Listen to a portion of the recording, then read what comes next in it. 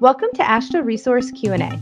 We're taking time to discuss construction materials testing and inspection with people in the know, from exploring testing problems and solutions to laboratory best practices and quality management. We're covering topics important to you. Now, here's our host, Brian Johnson. Welcome to AASHTO Resource Q&A. I'm Brian Johnson. And I'm Kim Swanson. We're here with another FAQ episode. Brian? Sounds good. What do we have this week?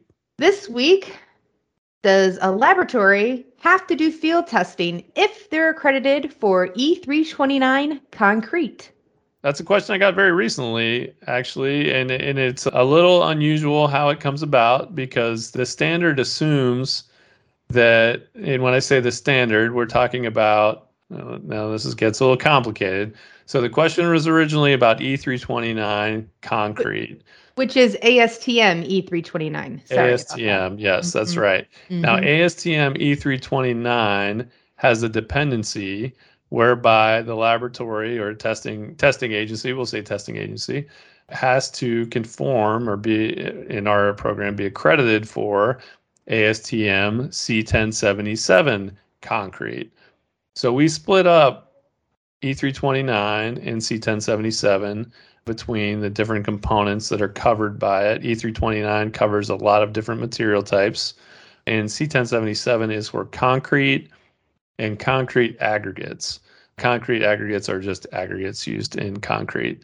They are not special aggregates. I was going to ask that. I was like, is there something different about that? But I was like, I don't think there is. So I'm glad you answered that question preemptively. So thank you for that. Yeah, that is also a sidebar. Frequently asked questions. What are concrete aggregates? They are aggregates. Okay, so back to the requirement. ASTM C1077 has very specific requirements for which tests or practices need to be included in the laboratory's testing capabilities. And now ASTM C1077 does not require accreditation, but if you are going to be AASHTO accredited, everything that's required is required for accreditation. Whether the standard says you need this for accreditation or not is not something to be concerned with, because if you're talking to us about it, that means that you need to be accredited for it. So back to the question at hand with the field testing. So C1077 requires both laboratory and field testing of concrete be included in those competencies for that testing agency. So the answer is yes. The laboratory does need to be accredited for the concrete field tests in order to be accredited for E329, because E329 is dependent upon C1077, which is dependent upon the testing agency being able to test both laboratory and field tests. I think I'm understanding. Are you with me? I may be with you. I may not be with you. I think I'm with you because I'm not a testing person. So I believe our listeners will probably know the answer to this, but just so I can have a better understanding of this, are the field tests actually done in the field, or can they be done in the laboratory and they're just called field tests because they're normally done in the field, or what's that about? Well, that is the question. So that is very astute of you for being somebody who says that they're not that familiar with this stuff. Those tests are customarily performed in the field, but they can be performed in the laboratory.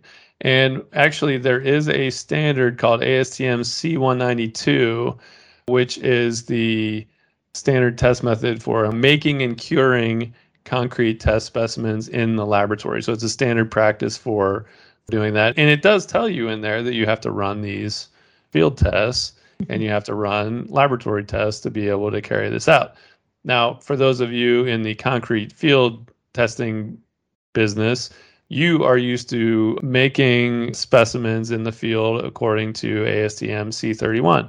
ASTM C192 is like ASTM C31, except it's in the laboratory, and it has more information about batching and mixing, a little bit more. It has requirements for mixing because you're actually mixing it yourself. When you're in the field, you're typically getting it out of a fresh concrete mixing truck, also known to many as a cement mixer, which people in the industry are like, just like when somebody says that a sidewalk is cement, it's obviously more than cement. It's concrete. It's got the cement in it, but it's also got sand and aggregate and water and maybe some other things as well. Mm-hmm.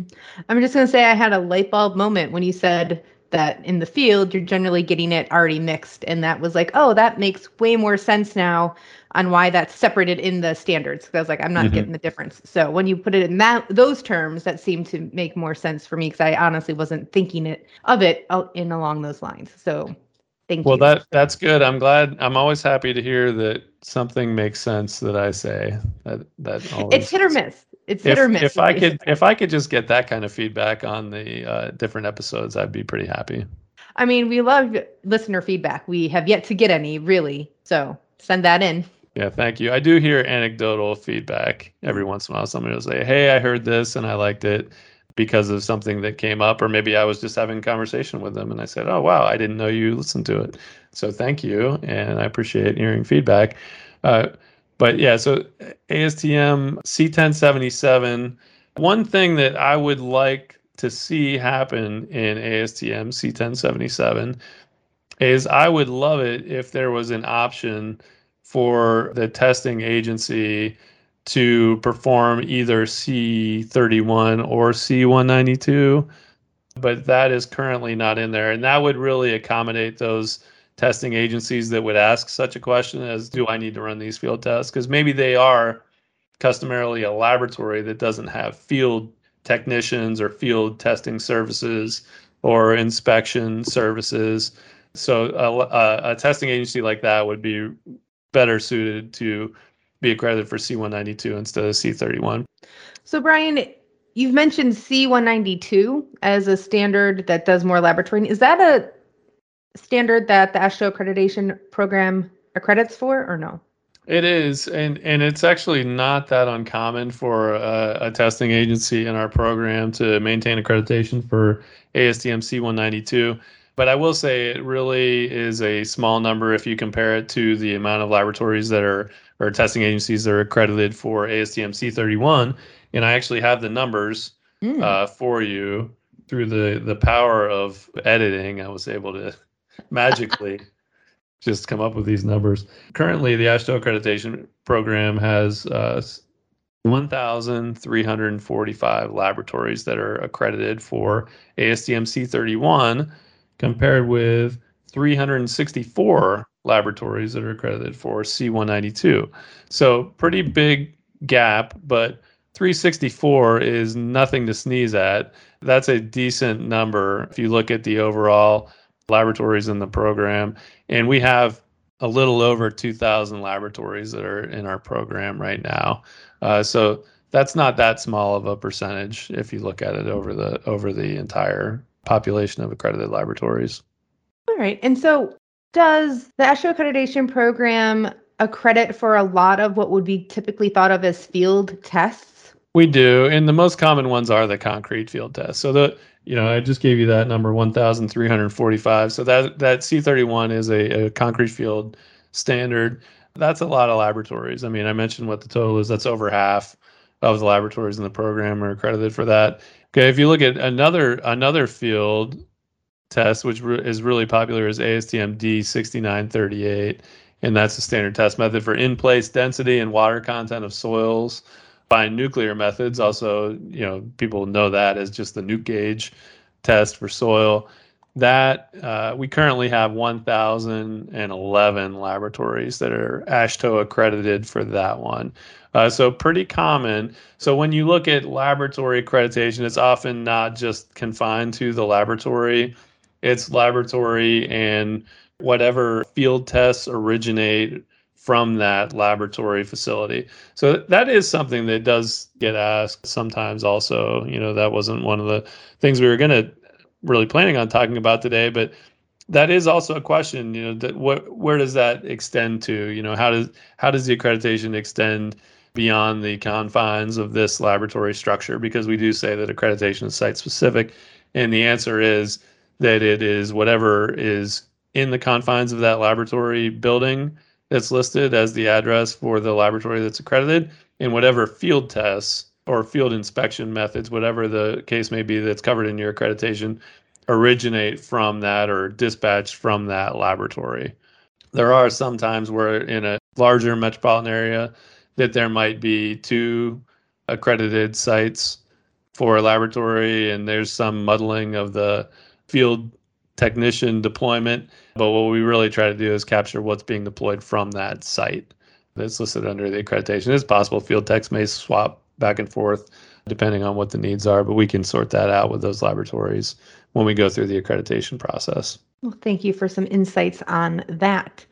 I did have another question that I think we get a lot, and it's kind of topic adjacent to the field tests and ASTM E329. But because we have it in our accreditation listing as ASTM E329 parentheses concrete, I was wondering if you could share a little more details or talk a little bit more about those parentheticals that we'll have sometimes shown on the AASHTO accreditation directory and what those mean and what they don't mean and what they cover and all that fun stuff. The parenthetical statements are really important when you're looking at the directory, the accreditation directory listings, because they give you specificity about what that accreditation extends to. So like I said in the beginning, ASTM E329, it's a general quality management system standard, but it has really specific requirements that cover all sorts of different material types. So you may look at a listing and they may have E329 listed several times, but for different things. So they may say E329 soil, E329 concrete, E329 masonry, goes on and on. But we want to be specific about what the limitations are for the application, because some of the specifiers are really clear about what they are requiring. And we want to make sure that people are not assuming that just because someone is accredited for E329, that automatically gives them license to conduct tests or make some declaration about conformance for things that we haven't even looked at. We try to be specific in that regard. Now, there are other things that we also are specific about that include parentheticals, other ASTM quality management system standards, like ASTM C1077 we talked about. There's a concrete and there's an aggregate for that. Same thing with ASTM D3666. That's any sort of asphalt. So it could be asphalt binder, it could be emulsified asphalts, could be asphalt mixtures, and could be the aggregates that are used in the asphalt mixtures, which oddly are not called asphalt mixture aggregates, like they're called concrete aggregates when they're used in concrete. I don't know why that is. Okay, I won't ask then. Yeah, thank you. And there are other things like that too. And generally, what it's doing is it's imposing some sort of limitation. We have another one that's relatively common, where if you have a hot mix or asphalt mixture testing firm that does not, they maybe are generally testing field materials, and they don't have a method of compaction in their laboratory, they can still maintain accreditation. So what they're doing is they're getting already mixed material, they're testing it for maximum specific gravity. That's usually what they're doing. And then they're also testing cores of road compacted materials to determine the bulk specific gravity. And then a lot of times they figure out the air voids from there. But anyway, those laboratories will get a notation on their account that says cores after it. So it'll have a test method that they perform only on cores. And what that does, that tells the specifier that they're not compacting, they're only testing on cores. But it also tells us, our staff, that we are not to expect to see test data on the proficiency samples for compacted specimens because they can't compact at that laboratory. So there's a couple of things going on with some of those designations. Some of it is for internal use, and some of it is for external. Well, all of it is really applicable for external use, but some of it also helps us make sure that we're not having expectations for conformance that should not be in place because of the limitations of the laboratory. I think that makes sense. But I'm going to invite any listeners that have further questions. I'm going to invite any listeners that have further questions about this to email podcast@ashtoresource.org, and we can help answer some of those questions. Or you can just honestly email info@ashtoresource.org, and we'll get that question answered to you directly. And if you tuned out for most of that explanation and you're just perking up right now and you're wondering, what was the answer to the question is yes. A laboratory is expected to perform field tests in order to be accredited for E329 concrete. My eyes may have glassed over for a little bit of your explanation, but I think I'm back now. I think I got it all. I think we covered this thoroughly. Is there anything else that I didn't ask that you get asked a lot that you'd want to share with our listeners? We try to accredit the laboratory for what is appropriate for them, and it's good for them to ask these kind of questions while they're going through the process. And I would say the people that they should ask first is CCRL. CCRL provides the assessments and the proficiency samples that lead to AASHTO accreditation for concrete methods. So what they should do when they request their assessment with CCRL is make sure that they understand what they are getting into. Make sure the person who's going to be performing that assessment is aware of what you are able to present so that they don't think that there is a problem. I will maybe one-up you here, Brian. Maybe not. I'm not sure. Please do. But should the laboratory or testing agency first check with their specifying agency who's requiring accreditation before they ask either AASHTO accreditation program or CCRL about what they need? Should they not clarify what they actually need to be accredited for and what accreditations they need to hold before the assessment takes place? That would be wise. That should really be the first step in the process. Anytime you're thinking about or wondering, do I need to get AASHTO accredited, or do I need to get accredited, period, or do I need to participate in one of these programs? Figure out what the need is, because you may go, I just laid out these different scenarios where you might not have certain testing capabilities.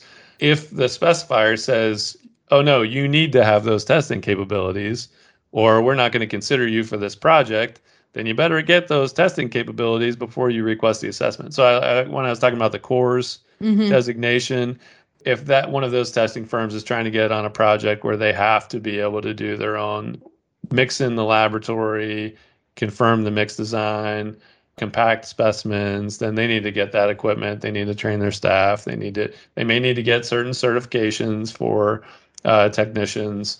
It all depends on what that project requires, what that specifier requires. So that is the first step. You are correct. First step is figure out what you need, and then you can reach out to AASHTO Resource or CCRL and figure out if they can do it. Yeah, and I will say, we've talked about this in other podcast episodes, but the AASHTO accreditation program and AASHTO Resource are not trying to get you to be accredited for more things than you need to be. We want to be effective and efficient. And to do that, we don't know what you need to be accredited for as a testing laboratory. You tell us and we provide that service. So we don't really know based on the projects that you're bidding on and where you're working and things. Like, we can tell if you're meeting the conformance to the standards, but what is required of you, we don't know. And we're not going to try to add more things to your accreditation that you don't need. We only want you to be accredited for what's useful for you. Yeah, and it only ends in frustration when people don't think about that. I've run into that so many times where we have laboratories that aren't sure what they need, or they've been getting accredited for things that they never do. Mm-hmm. And then they get, of course, because they don't do them, they're not good at at whatever those things are. So then when they have an assessment, they do poorly. When they test a proficiency sample, they get bad results, which is expected because, why would you be good at something you don't do? That's an unrealistic expectation, right? So we would rather you focus on your core competencies. And if there are core competencies that you should have for your project, get better at that and then go through the process, because we want you to have a good experience. Yes, we do. All right. I think that covered everything. We went on a couple different tangents. And then some. Yeah, I think we went on, we took the listener on a ride today. Hopefully everyone hung on and followed along, and we answered all of their questions and then some. Kim, thank you for facilitating the tangents. Normally I do those on my own, but it always helps to have a guide. I'm here for the tangents and for the FAQ as well. So thank you for your time and sharing all of your information with us today, Brian. All right, and thanks for listening. Thanks for listening to AASHTO Resource Q&A. If you'd like to be a guest or just submit a question, send us an email at podcast@ashtoresource.org or call Brian at 240-436 888-203-4820. For other news and related content, check out AASHTO Resources Twitter feed or go to ashtoresource.org.